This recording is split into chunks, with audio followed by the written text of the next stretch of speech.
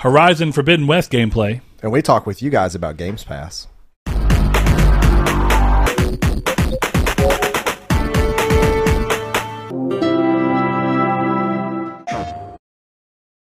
Hello and welcome to Triangle Square, the PlayStation Podcast. I'm your host, Brett Beck, and alongside me, as always, Mr. Saul Bridges, bringing you guys Lucky Episode 214.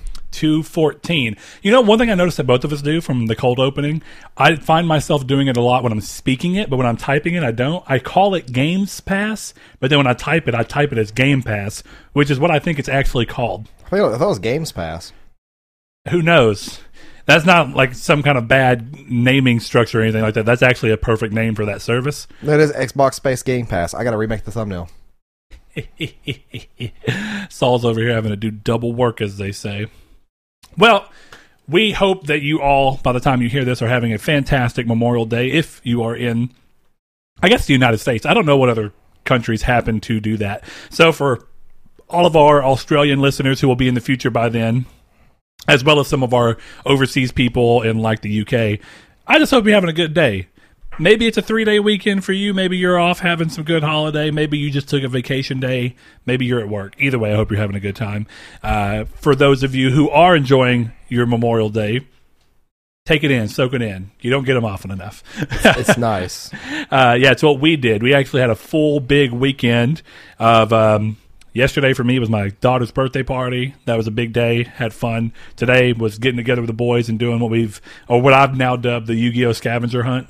Yeah. Where you just try and go to random back town Walmarts to see if they still have Yu-Gi-Oh! Card stock. And we came out pretty good today, I think. You know, we're not flipping them and selling them and being the people in the videos that are like punching each other and running into the door as soon as they open. We're not selling them at all. We're just having a good time finding cards and opening them and, you know, all that fun stuff. But yeah, it's a good weekend. Going to do some relaxing and playing a little bit more games and whatnot. But we of course got to start this show off the right way. Part of the part of the reason I got to that was to give you a little bit of a warning that this is going to be a little more off of the cuff. We're doing a kind of like a holiday episode for us, considering that our day so far has been road tripping with the boys and whatnot. I haven't done news in the traditional sense, so we're going to talk about things that we know about to some degree, but there's inevitably things that we're going to miss that have happened. So take this episode as what it is, which is really just coming together, having a good time doing the episode, and being a lot more relaxing with it to match our 3-day weekend plans here. So, Saul, to start this off the right way, is this a repeat of last week, or have you played a significant amount of games this week? I have not.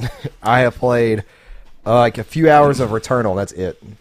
So when you say a few hours, I guess you jumped into your run and did from start to finish. You got all the way to the final boss of the Citadel? Yes. And I did that last night, Saturday night, and then I played for like an hour today. But maybe even less.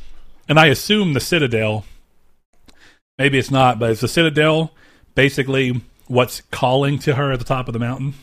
You'll find out. No spoilers. Yeah, you'll find out. No spoilers. All right, cool.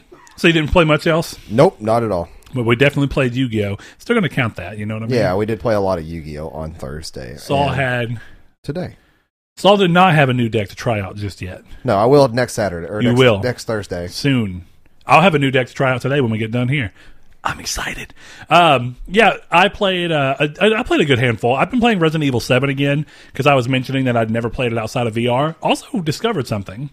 I need to check... No, it would have been yours. What? I just realized this. I would have... The PS4 I sold you, right? Yeah. I think would have been the one I played VR on. I don't have some of the trophies for Resident Evil 7 that I should have. And I noticed that last night. Can you not just sync and it fit? Well, it means that whatever console I was playing VR on, for whatever reason, wasn't syncing. Maybe it wasn't my primary. I don't know. That's weird. Yeah, I don't understand that. But there are trophies I know I had, so it's weird, but we're going through it. Like some of them I knew I didn't have, like when you're doing a particular fight with a chainsaw, you're supposed to duck. I had never done that, and I did it on accident, and it popped. I said, oh, yeah, okay, that makes sense. But it's just weird. Either way, replaying 7 in, like I said last week, I think, it's just interesting. It's a really pretty game, and it gives me high hopes. While we talked about graphics not being everything, and I think Resident Evil 8 is a good example of where you let graphics in your production be important, but that's also because you're not trying to make a game that looks like Resident Evil 8 while also being 45 hours long with a bunch of side missions. Instead, you have a 10 to 12 hour game that's a very structured and focused game that looks the way it does, and that makes a great deal of sense to me. I think that's a good use of it because it's also clearly a good game. But yeah, I'm excited about that because there's some really pretty vistas even in Resident Evil 7. Like, yeah, they were cool in VR and they had like a bigger sense of realism to them just because you feel surrounded by it, but yeah, they look really good when you're actually playing through a TV at a much higher resolution. And, that's just the way it is. I could see that. But yeah, I played that. I did play a little bit of Returnal. I did one more run. I got to the Crimson Waste again. Still haven't beat through it. I've been slacking off of playing my Vita as much. I have not been bringing it to work and playing it on break like I was. I don't know what I want to play next on it. I'm just kind of in a weird spot. I don't know. Lately, I've been more excited about Yu-Gi-Oh! Than I have gaming. That's a little weird. I intend to do a couple things. I intend to start Resident Evil 8 soon, and I also intend to get back more into Returnal. But Biomutant, I did start and play. I've only played about 3 hours of it. I really enjoy it. So far, it's kind of open world like Devil May Cry. Devil May Cry is a good example because there's guns and sword combat. Having to know real combos to be able to most, efficiently pull stuff off is cool. Guns, at least for me and the class I chose, maybe it might be true across the board, are really strong. I think almost too strong to the point where there's no ammo. So it's not like they're strong, but then balanced by the thing that if you waste them all, then you're just out. So I hope that that's something that they balance with this patch they're talking about coming up.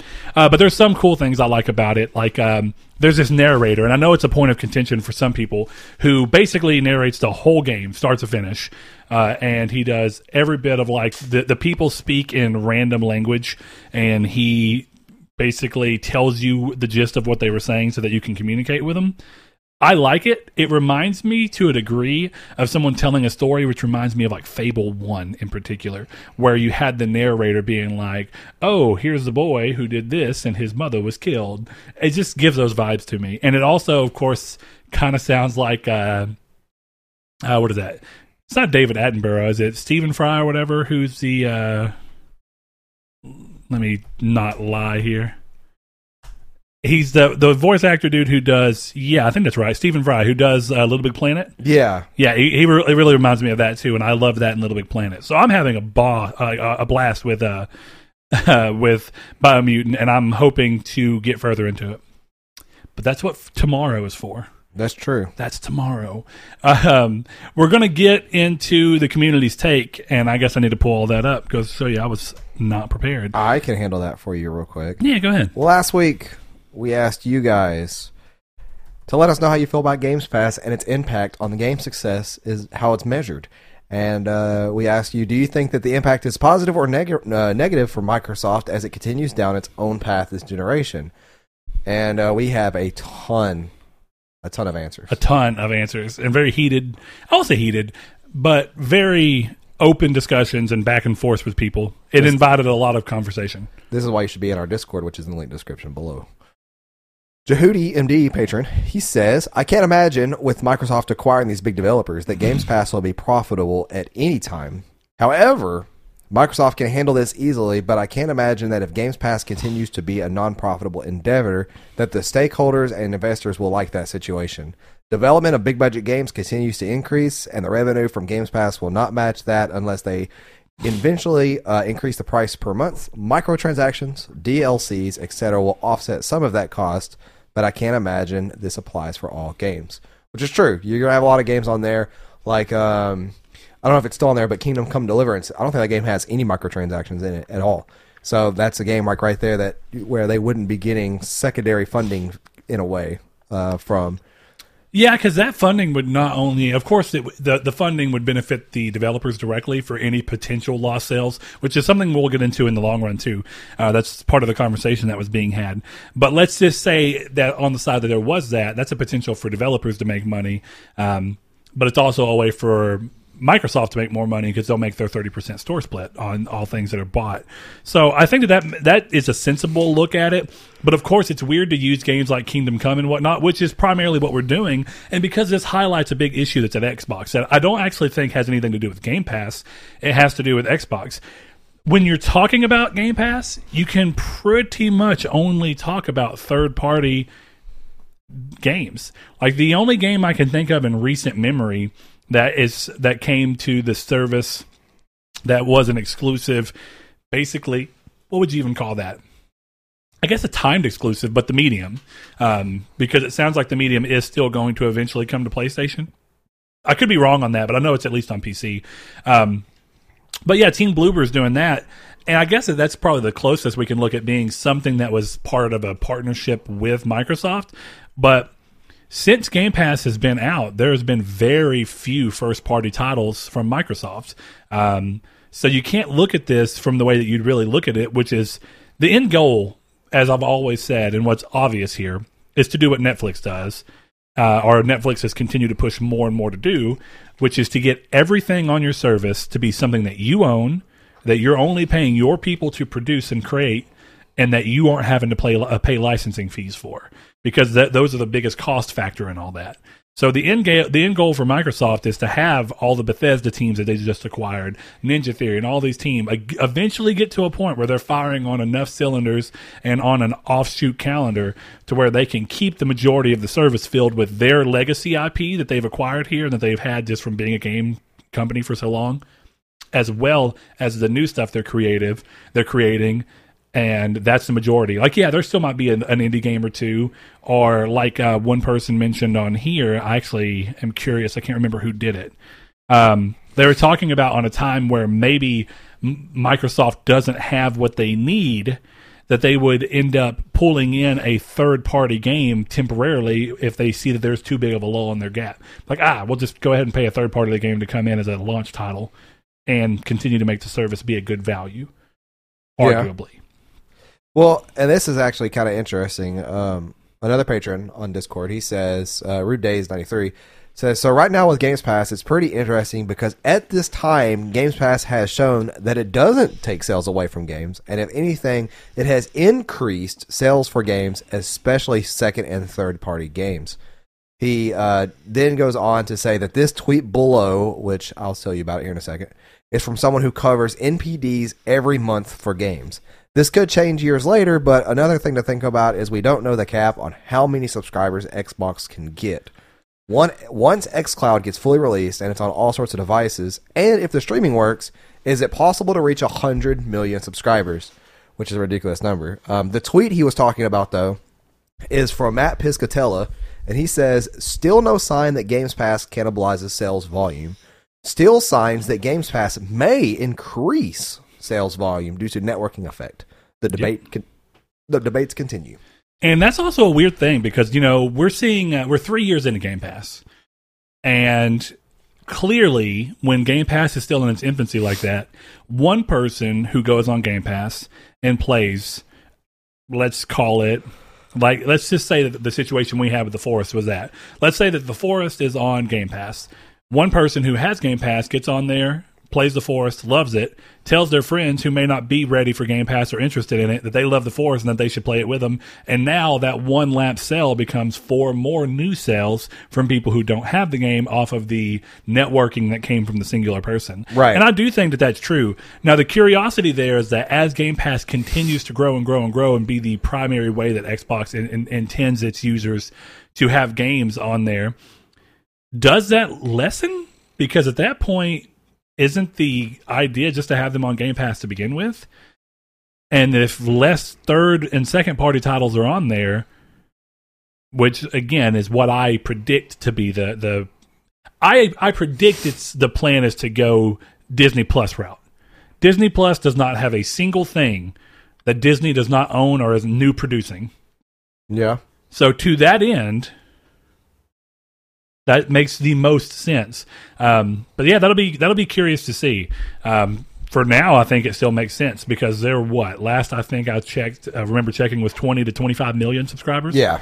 And that's roughly half of the Xbox One sales. You know, the Xbox One sold roughly 49 million, something like that. And we're finally seeing, and we're still getting that from like secondhand sources because it's the only thing you do. Wild Andrew just crossed on the camera. You're fine, Andrew. Keep going, dude. I was letting anybody who was watching know. Anyway, yeah, that's going to be interesting to see. I want to hop over to Facebook real quick, one of the ones where Saul can't see. You do that.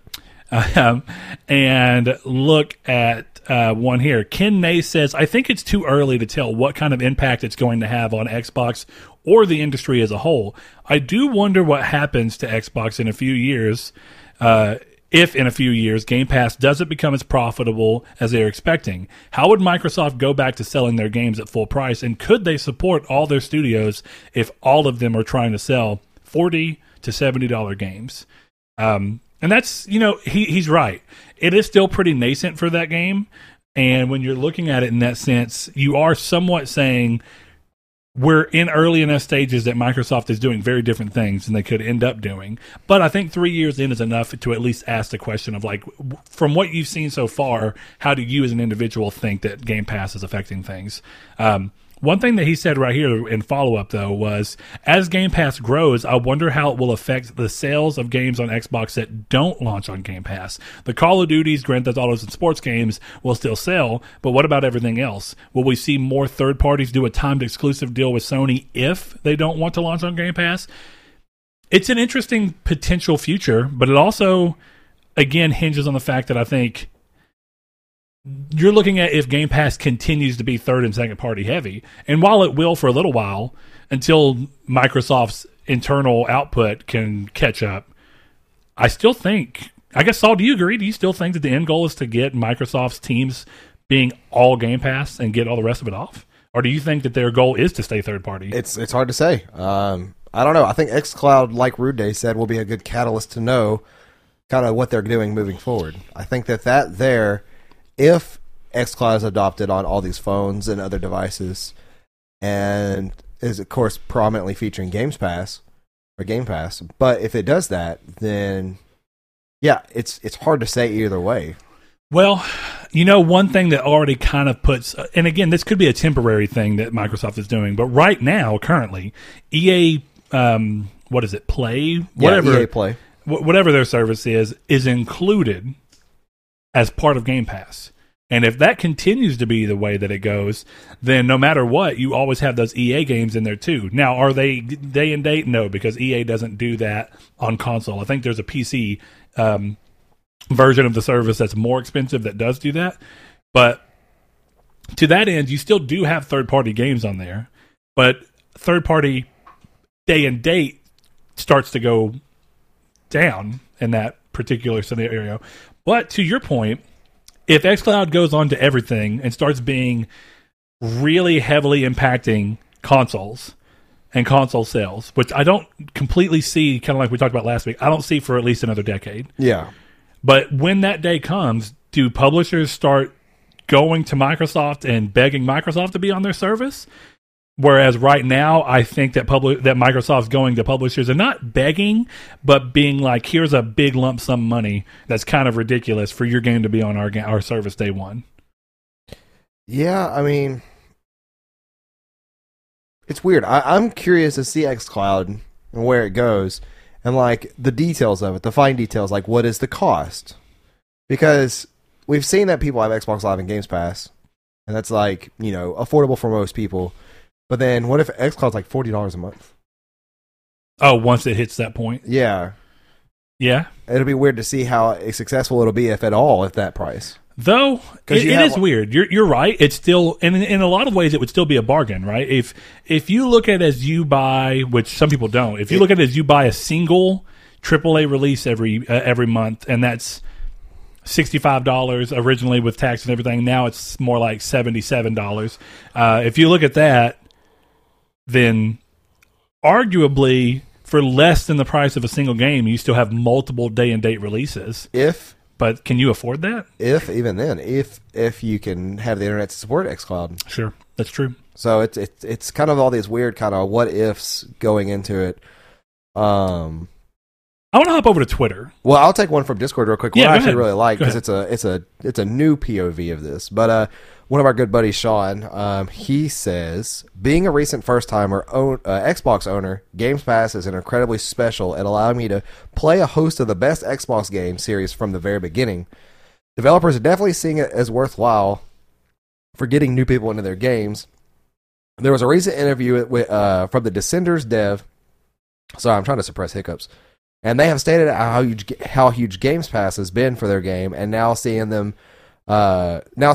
more bigger third-party titles joining the service, which definitely is showing confidence in it. If Microsoft can hit up to 50 million subscribers over the next few years, they will see it as the way forward. Always remember, if you don't want the service, you still have the option to buy the game, which is very important as it offers a choice to gamers. Yep. Now, the crazy future would be if Microsoft eventually does kill that. But that only comes down to if Microsoft, and even then they still could offer the option, but if Microsoft strictly wants it to be a streaming service, or I shouldn't even say that, a service-based thing. Because think about like a good example is like Photoshop and stuff like that.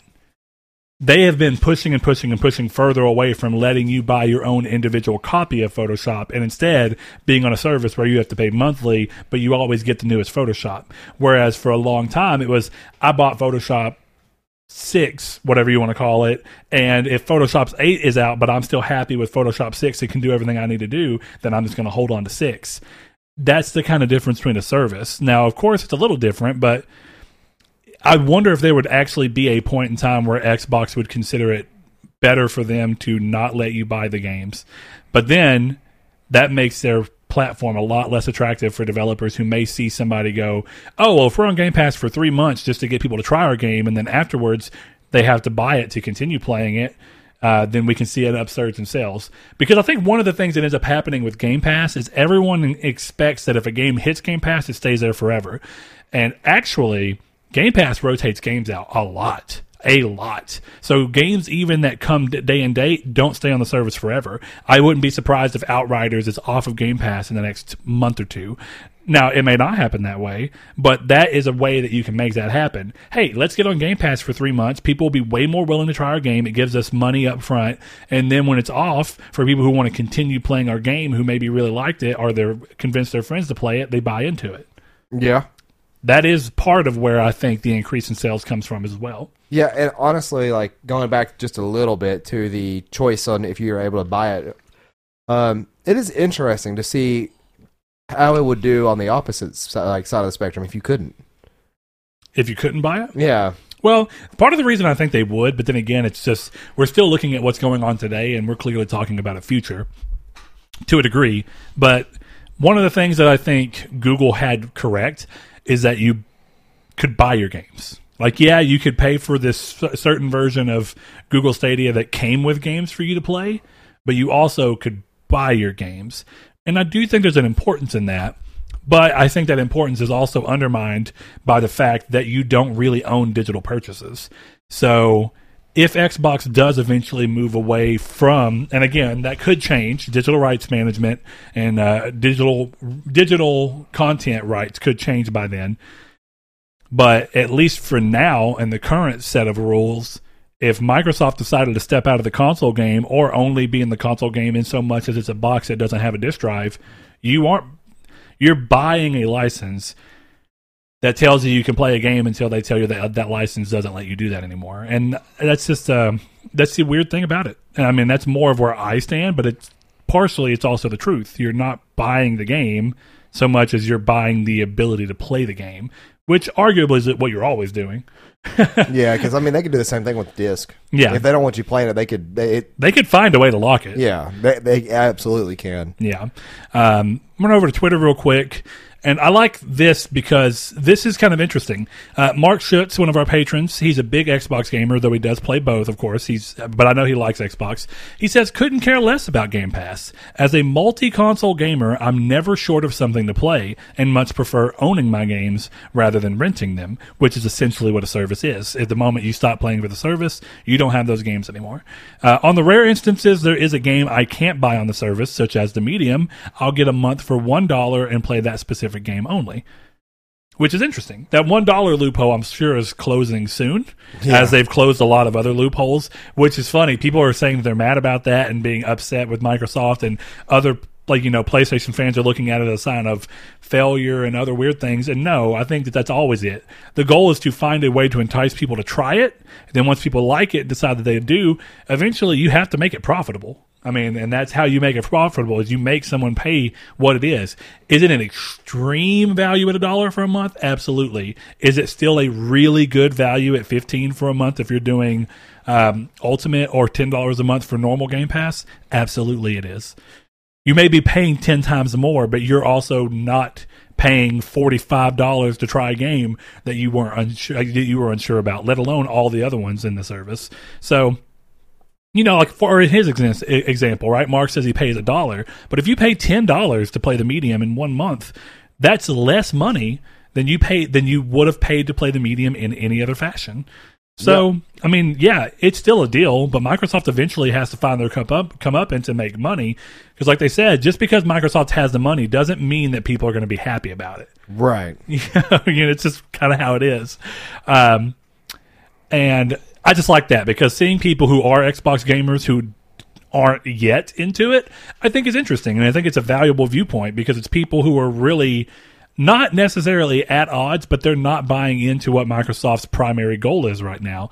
And they're benefiting from the fact that they do have that option to buy games, as Rude Cold said.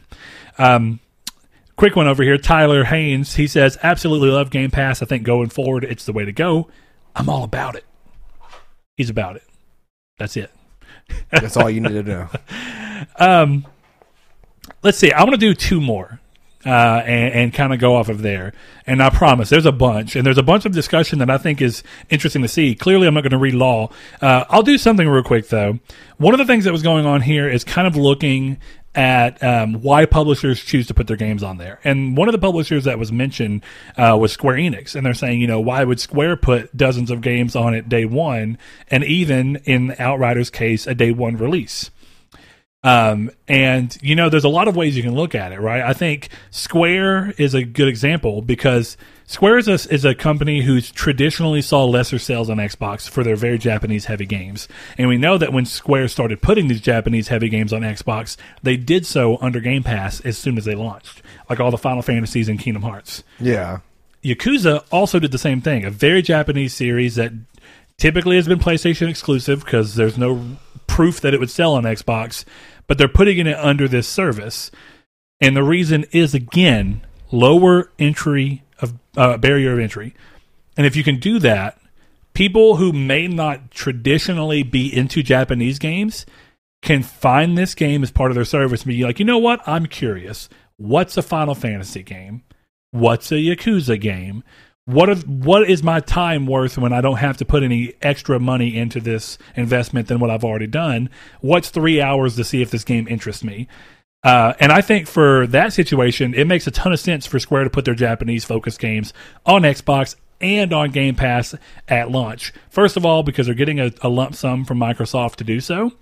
They're getting more people to try their games, so that in future releases, there's more reason for them to want to go buy those, even though that would be directly benefiting Sony right now, because Final Fantasy 16, from what we can tell, is going to be either a timed exclusive or a full exclusive. So, but Outriders is a really interesting standpoint, because the way I looked at it is, did they do it with Outriders because there's evidence that Game Pass helps game sales, or did they do it because early reviews and playtesting for Outriders worried them that the game might not find a huge market in the standard market, but if you lower that barrier of entry, that game can find success in a less traditional sense, which is this new sense of success, right, which is player base, while still being profitable because of the deal with Microsoft, of course, paying them to be on their day and date. We'll never know the answer to that. That's just kind of how that works, but it's interesting to think of why someone would choose to do that. Is it because of the thought that sales will increase from it and you'll make more money from it? Or is it a way for developers currently to look at it and go, we don't know if this game's going to sell well in the normal market. Let's put it on there, hedge our bets, and at least make some money up front. I think either or, yeah, it makes perfect sense. It does, yeah. So, I mean, it makes sense why any developer would be coming into this. There was this thing that where Colin Moriarty went on to David Jaffe's stream, and he was talking about right now that even his company's wanting to talk to Xbox to get in on this while the getting is good, because eventually this honeypot has to close. Yeah. But right now, it doesn't matter who the developer is. If you can get in and make a big lump sum and then also still be selling on PlayStation while you're making one lump sum here, you've got the best of both worlds. You're having your cake and you're eating it too. It's really interesting. You're not wrong. All right, what do you think, Saul? I'll lead us out on a good one. Go for it. Shafe Dog 247. Okay, yeah. AKA the homie. He is a patron. This is on Discord. He says, Games Pass is a solid value right now, but I can't see it staying this way. At some point, good old Bill Gates is going to want to recoup half of his fortune he is losing in the divorce. I think that's the perfect ender quitter right there. I love it because he's not wrong. I think it's also, I'm pretty sure he knows this. Bill Gates has zero to do with Microsoft anymore. Right. Clearly, he still makes money off of it, but he's not on the board. He's not anywhere. Actually, Microsoft basically just recently talked crap on Bill Gates and disowned him because of something that came out about in the early 2000s. He had an affair with somebody who worked there, and that he didn't view that as, they didn't view that as okay for the company, and the company's a different place, and Bill Gates is not involved anymore. Very interesting. I love it. But the reality is that it doesn't have to be Bill Gates, right? Bill Gates can be the John Doe of this. Whoever the big boy is who wants the money, they're gonna want that money back to some degree, even if it's just the entirety of the shareholders.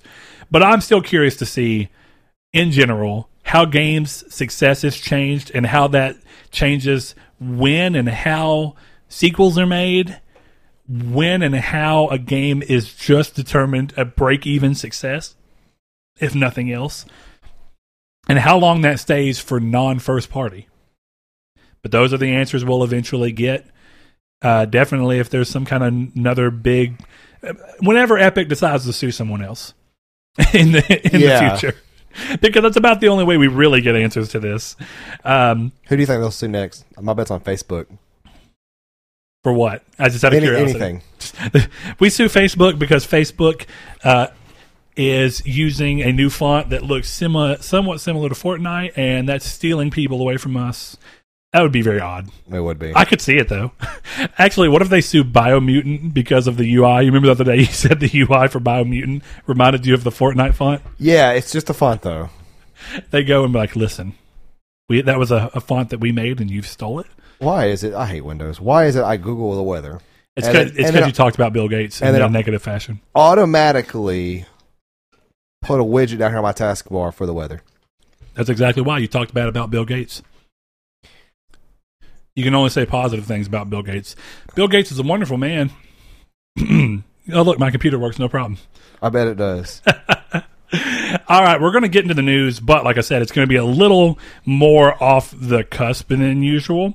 So, of course, one of the big things that happened this week is we got to see the Horizon Forbidden West gameplay reveal, as well as kind of all of the different biomes and stuff they showed in the countdown leading up to it, which was funny. There was a large group of people who were upset because they thought the reveal was just...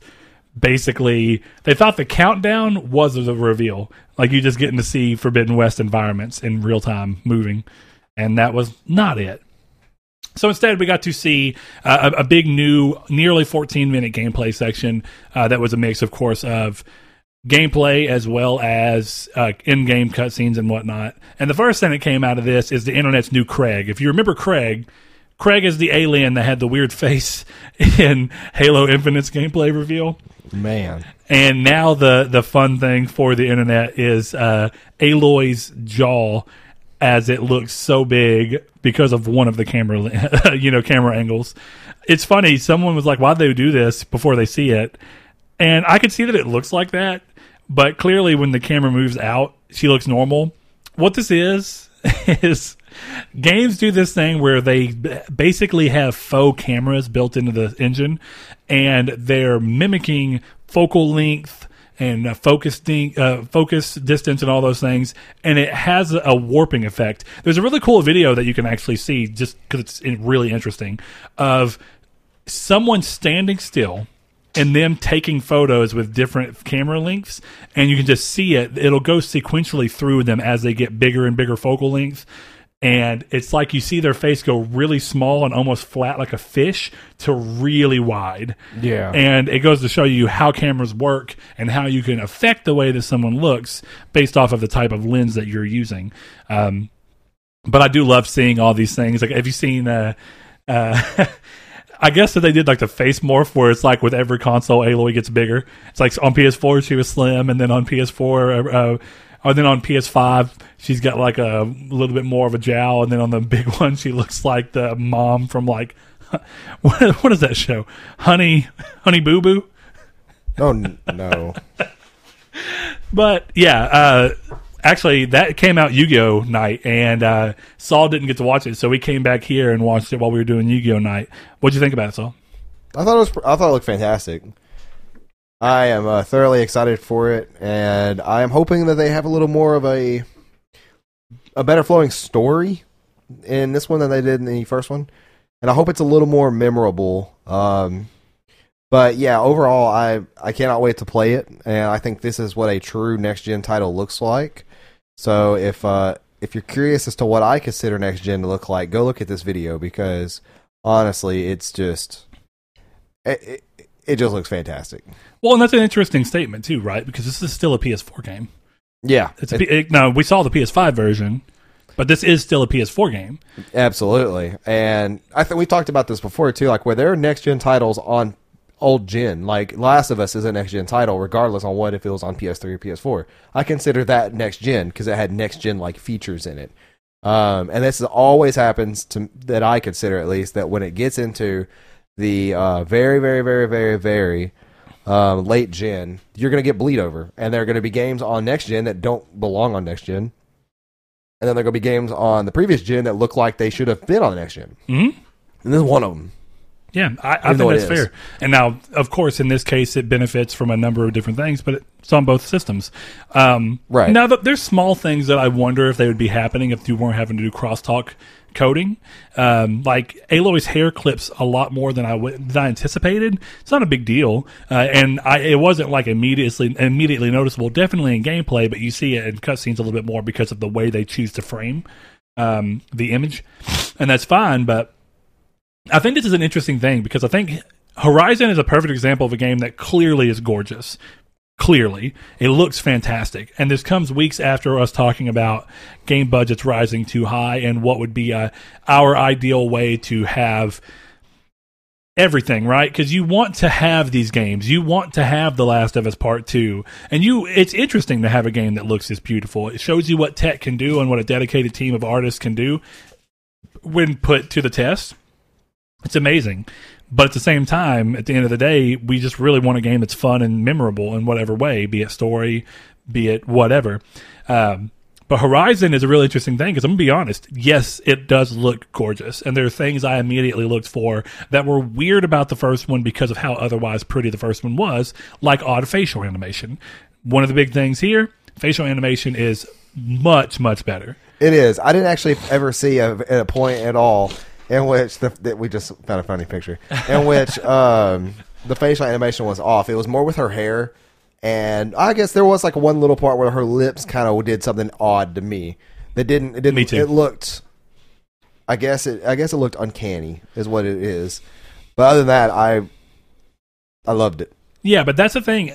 I want to tell you the thing I was actually focused on the whole time is I think Horizon and Days Gone are two of the most fun games to play last gen that were exclusives. Did they also have good stories? I thought so. I mean, I disagree with Saul a little bit.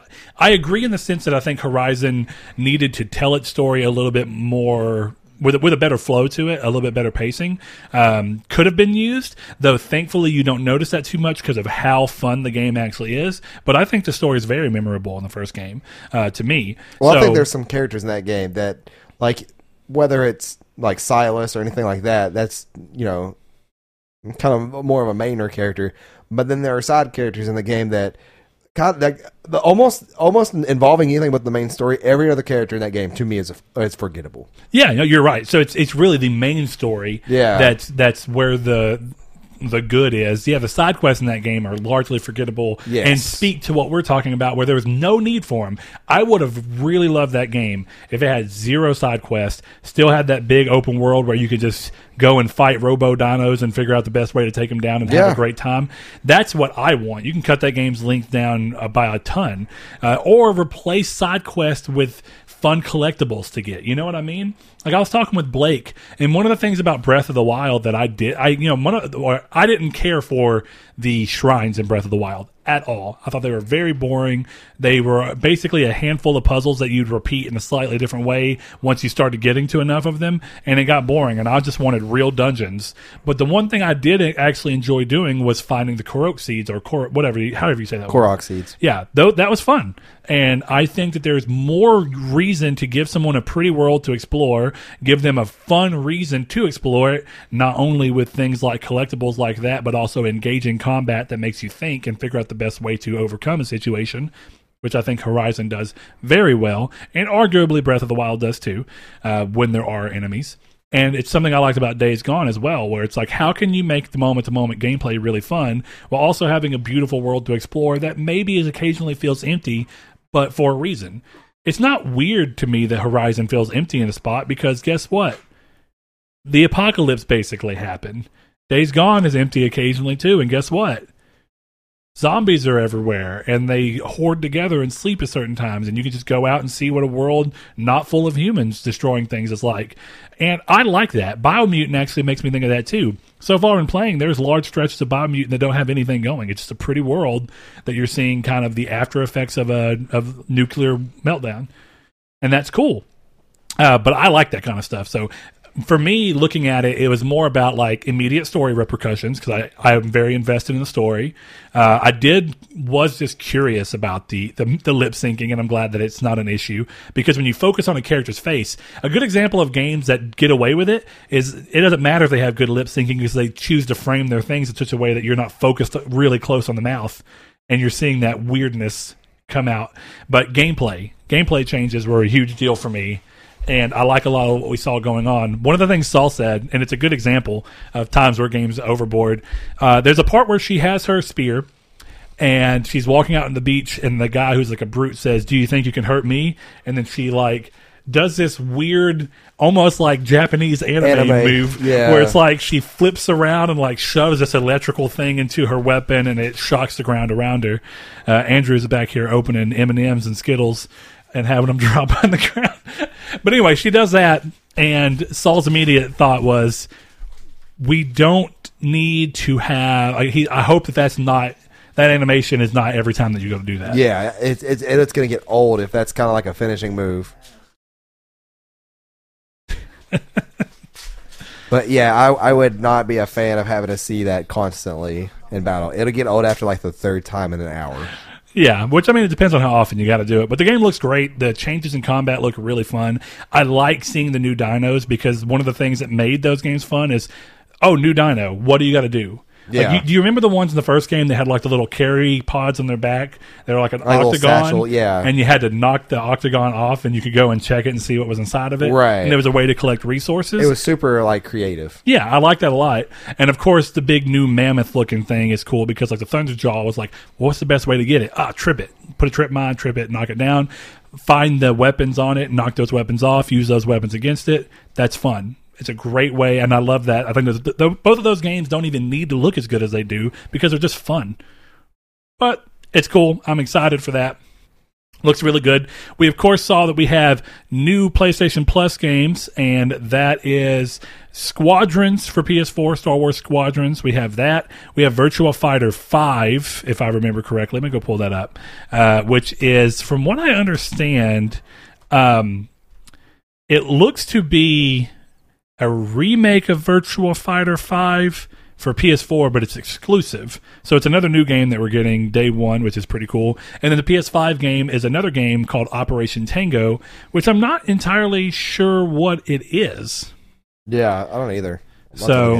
It's pretty interesting. It says it's a brand new game, like they've been doing with PS5 so far. They call it a co-op spy adventure that requires you to get online and use your microphone to communicate with another player to solve your missions. One of you is an agent, the other one is a hacker, and neither of you can see each other's screens. Oh, I already know what this is. Then this is going to be like it's going to be like that bomb disarm game. Oh, the be quiet and nobody explodes or whatever? Yeah, it's going to be the exact same game. I mean, that's fine. I think that those kind of weird co-op games are fun. One of the weird things that I kind of hope ends up happening in this kind of sense, but I hope it's more of like the Demon Souls thing. Deathloop. So you know how Deathloop, it's like you going through and there's another person who's running against you to try and stop you in the story. Yeah. I thought it would be really cool if they find a way to make it to where the whole time, be it like Journey or like Demon Souls, it's somebody else. or it's someone else, and whether it's the same person all the way through, which would be really hard to pull off, of course, but more like Journey, where it's like you learn that every step of the way it was another person. That would be cool, because one of the biggest problems with games in general, and they're trying to get better, a lot of companies are starting something to try and fix this problem, but AI tends to not be good enough. Definitely for smaller games that are smaller budget, because AI is rough. One of the small complaints I have about Biomutant is every now and then the enemies are just dumb. And that's okay, because the game is still fun and moves around, but it would be nice to have enemies that are a little more aware of what's going on around them. And you see that a little bit more in big budget games, though there are games like The Last of Us where I remember the original Last of Us, they were saying that it was going to be like great AI, and it's hard to hear the words great AI and then just see Ellie running in front of every enemy and them not thinking anything of it. Yeah, stuff like that takes you out of the moment. Yeah, quick. It's immersion breaking. So it's an interesting thing. I'm curious to see that. I never got around to playing Squadron, so that'll be cool to end up playing. And I think it has a VR mode. This Operation Tango. No, did I mishear you? Did you say Operation Tango's VR? No, I don't know about Operation Tango, but Squadrons I think has VR. That'll be a fun game to play, to try out. Also, Virtua Fighter 5 comes at an interesting point, right? There's all these rumors that we've been hearing forever about Microsoft coming after buying Sega, which I've never thought was going to be the case. And here we have a Sega game remade exclusively for PS4, hitting PS Plus day one. This just screams one of those weird things. Though, to be fair to the moments at hand, Deathloop and Ghostwire Tokyo are also both, PS5 timed exclusives, and Microsoft owns that company now. Well, not only that, but the whole Sega thing was just rumors the same it was as Konami buying... Or PlayStation buying Konami. Yeah, PlayStation buying Konami. Yeah. Those came out like a week later, and that was to combat the fake rumor of Konami getting bought. It's all just... I called that like when it happened. I'm like, none of this is true. Yeah. It's annoying that ends up being the thing. Yeah, because, I mean, that's somebody wanting to feel important and fake leak, quote-unquote, something. And they're always a hardcore brand, like, nerd. Like, they're going to love to suckle Sony's teat or Xbox's teat, so they got to make some kind of acquisition that blows everybody else out of the water, and it's never real. One of the things that PlayStation talked about this last week as well is bringing more of their franchises to mobile. To be able to break into certain parts of the market, as well as bringing more of their titles to PC, which of course we know. So they were talking about it, and these are interesting things where there's no real announcement made from this, but there was a slide that talked about their games coming to PC, and in that slide was Uncharted 4. So I would not be surprised if a game like Uncharted 4 came to PC at all. You know what was also in that slide? A fan-made Ragnarok thing. Yeah, it wasn't in that slide, but it wasn't another... Well, you know what I mean. I don't even know if it was actually in this presentation, but yeah, there was recently a fan-made logo that was used in an investor thing. Also, why would Uncharted 4 go first and not the collection? I really don't know. That's a genuinely good question. I mean, honestly, the Uncharted series is one that I would say like that's perfect for going to PC. Yeah. Because it's been out for so long. Excuse me, more hiccups. Bluepoint did that as well. Yeah, they did.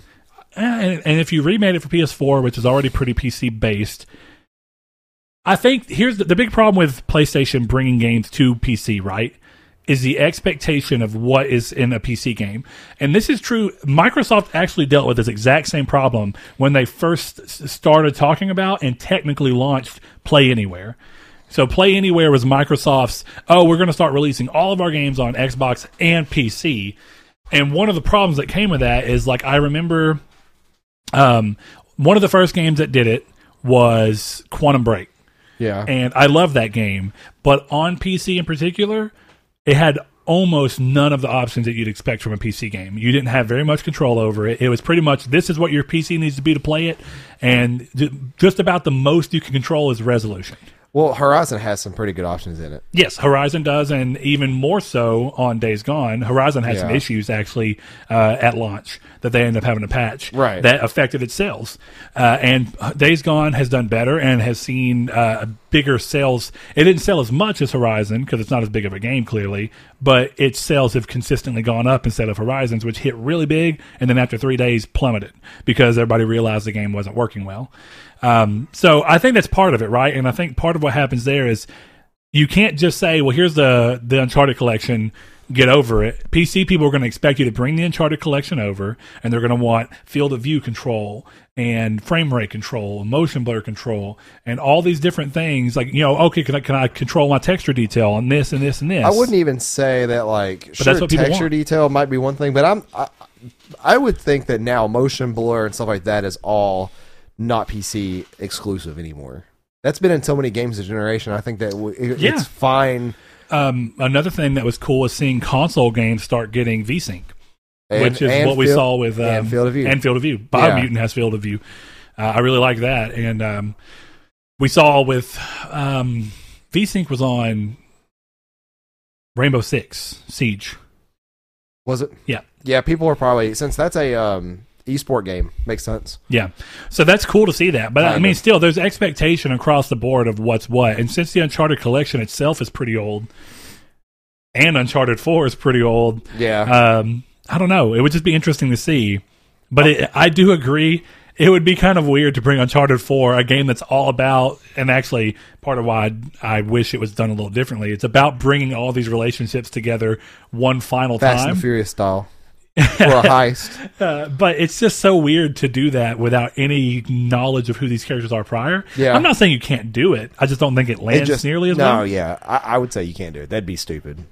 That would almost make it so that people who wanted to play Uncharted, who has never played it before, are more mad that they can't even start at the beginning. It's more disrespect to them that they're like, well, I guess, they'd be like this. Like, let's say we have been wanting to play a brand new tactics game, but then they decided to make a Korean one we didn't even know existed come over and be fan translated, but it's a sequel to the other one. It's just like, okay, I don't understand any of this game. One of the things that was really interesting, and I want to find it because it was cool to see them do that. One of the slides they showed during this, and I say cool, some people are probably going to be like, what? But I think it makes sense. One of the things we talked about across PS4 is that Sony didn't do enough to, and it benefited me because this is a style of game I really like, but they didn't do enough to differentiate and give variety to their first-party output on the major scale, at least. Yeah, we did get games like, or really even the other games we got, they tended to be third-person character action games, Majority of them. So when you see this, it's kind of cool to see what Sony might do here. But Sony actually talked about seeing a very rapid growth in free-to-play games and service-based games and stuff too. And one of the things they talked about in service-based games was how MLB went cross-gen, or cross-play, and went multi-platform, and how that benefited them and how it benefited the game and the sales, and that they were looking at it as part of a reason that they need to start doing more service-based games from their first party. Like, they need to have what Microsoft has with games that may have gotten laughed off initially, but games like Sea of Thieves that have had really long tails, where people play it for a long time and spend money in microtransactions in the game that are strictly visual and don't impact the game in any significant way. Yeah. There's a lot of money to be made in that particular way, and Sony's just missing out on part of the market.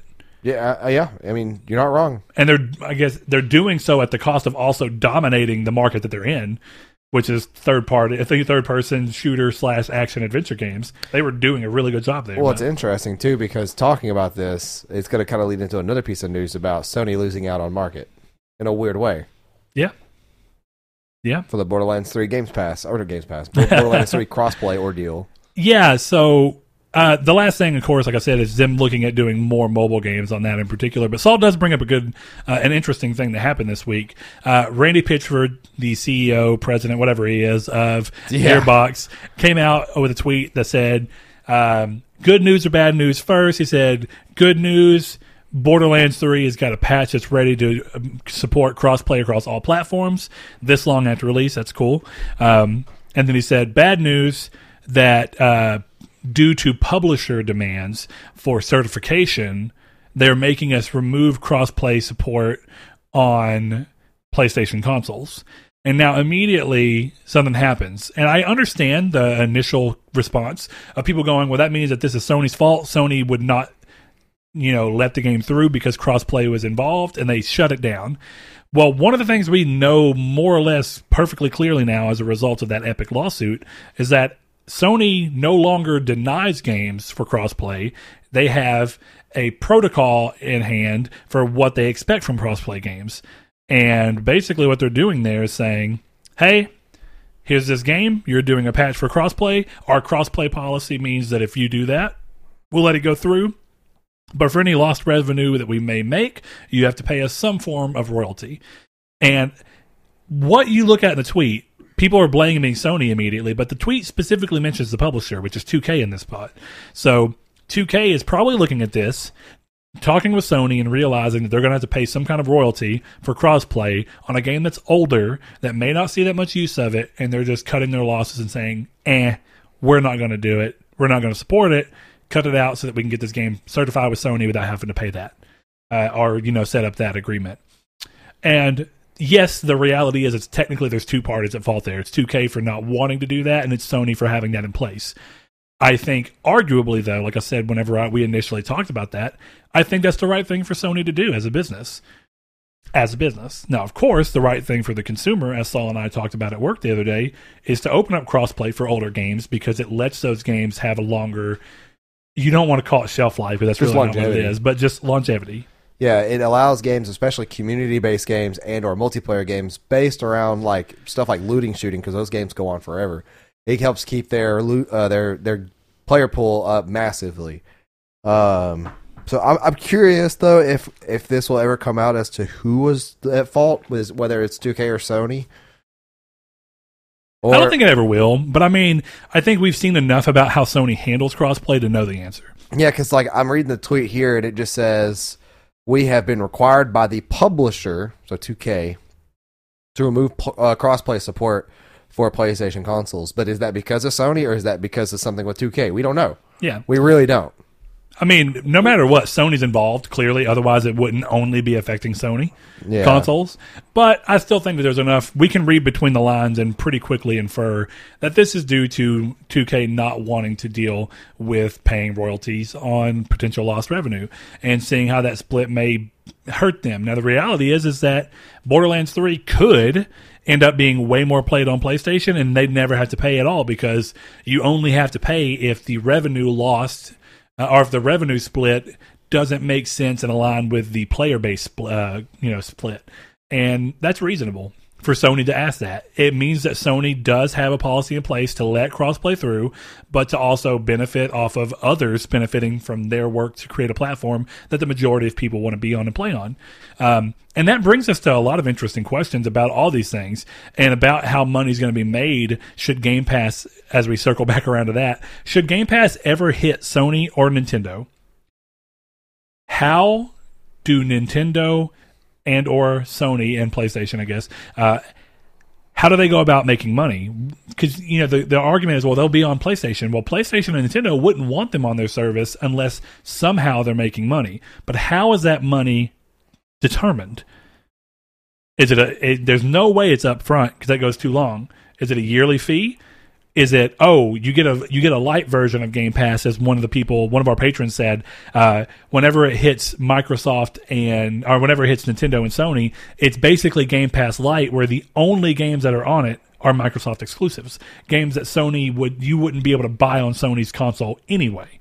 Right. But even then, why would Sony benefit from you having a slew of games to play that would require you to not buy a thing from them, when if you didn't have that, you'd be looking to buy something to play on your PlayStation, which would give them money. It'd be the amount of money Microsoft pays them to put the service on the console. That, or you have to do some kind of weird thing where it's like, you have to pay for Game Pass PlayStation Edition, where If you're a PlayStation player, you pay $5 a month. 30% of that $5 goes to PlayStation as their 30% split, and the rest of it goes to us.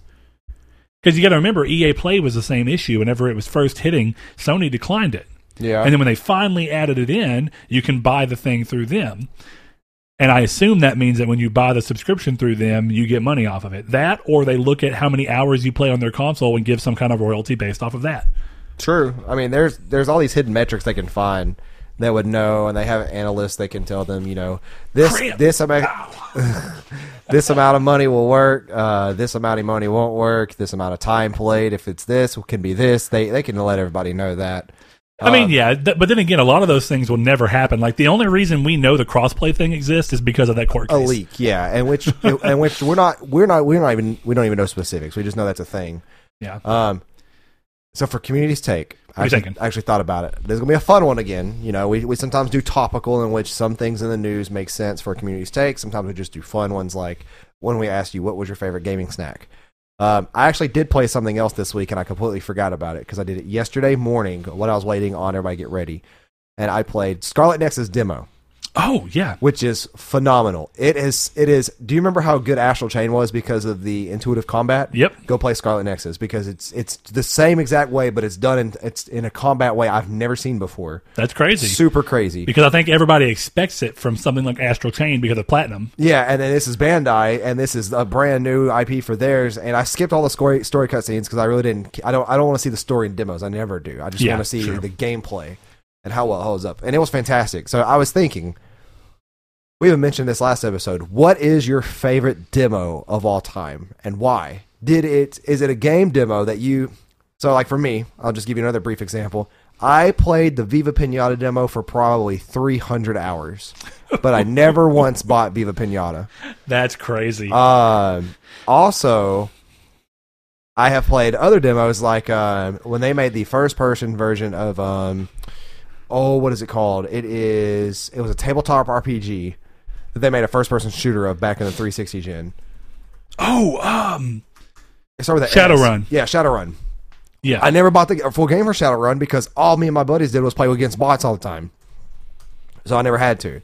But then there are times in which a game demo has completely turned me off of the game. There are times that a game demo has completely...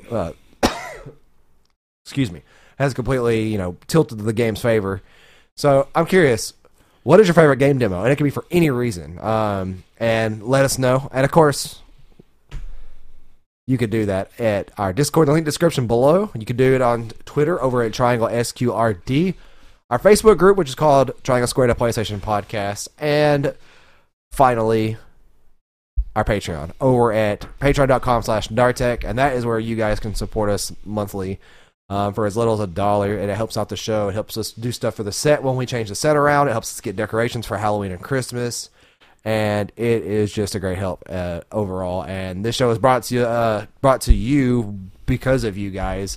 There's no way if Patreon didn't take off like it did for us, even in a small way, and even in a big way, that we may even still be doing this show at this quality. Because this is some stuff that we were allowed to do because of you guys for being so generous and appreciating the show, and we appreciate you for that. You guys are here for the reason that to see us, and we're here because of you guys, and we thank you for that. And another cool feature about our Patreon is that at the end of every episode, Brett live, by the way, reads them out. I yelled turkey sandwich last time because people didn't know that was live. That we do this live. Brett sits there while I get up and get ready, and in this case, you get Yu-Gi-Oh! And he goes through everybody's names. So we like to appreciate all you guys for tagging along with us on the journey, whether you're a YouTube subscriber, a podcast listener, or a Patreon, Facebook group, Discord, Twitter, whatever it may be. And we'll see you back for episode 215. Thank you, guys. See you next week. Thank you. Shout out to Kyle Grimm, turkey Josh sandwich. Jarrell, Matthew Green. My name is Dan. You can't keep saying turkey sandwich. They're going to catch on. Luke Bartolomeo, Sean Santarud, Funk Turkey, Danny Villalobos, Corey Hickerson, Blake Popst, Kevin Bacon Bits, Mark Schutz, Shadowist, Steven Salazar, The Stonard, Rich, Constantly Kenny, Solitary Red, Chris Figs, Zachary Sawyer, this is his last month, but thank you so much, Zach, for all your patronage. Landis, Rude Days 93, Josh Drago, Bailey Robertson, Brian, Donovan Williams, Derek Porter, Josh Ayers, Joshua Lago, Sean One Neo, Tyler Powers, Jehudi MD, Rob Warpoint, Richard Schaefer, and Hammond Egger. Thank you all so much. See you next week. Hey, man.